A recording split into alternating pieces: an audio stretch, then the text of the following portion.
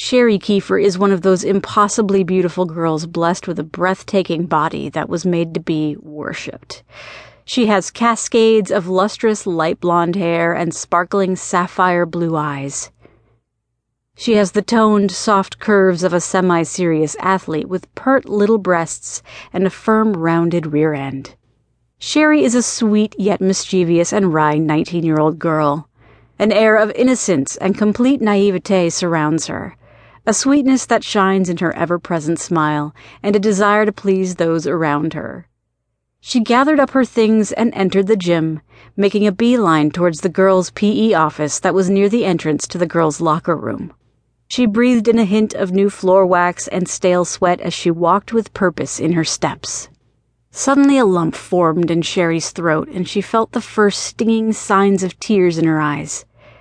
This might be the last time she would ever see her favorite teacher, Miss Blount, before graduation. Since her sophomore year, Miss Blount has slowly built a nice rapport with the beautiful blonde Sherry. Since the start of senior year, Sherry's rapport with Miss Blount quickly grew into a genuine friendship.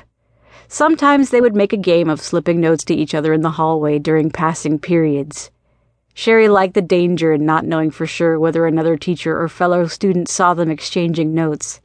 Even if someone saw them, the notes were fairly innocuous except for the one or two she received from Miss Blount last week.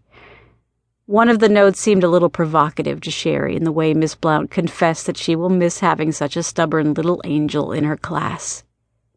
Sherry blushed when she remembered that particular note, which she kept carefully stashed in a small, locked jewelry box in the back of her closet. She wasn't sure if Miss Blount was just teasing her or not. Although Sherry was a generally cheerful student, she was also somewhat fragile emotionally.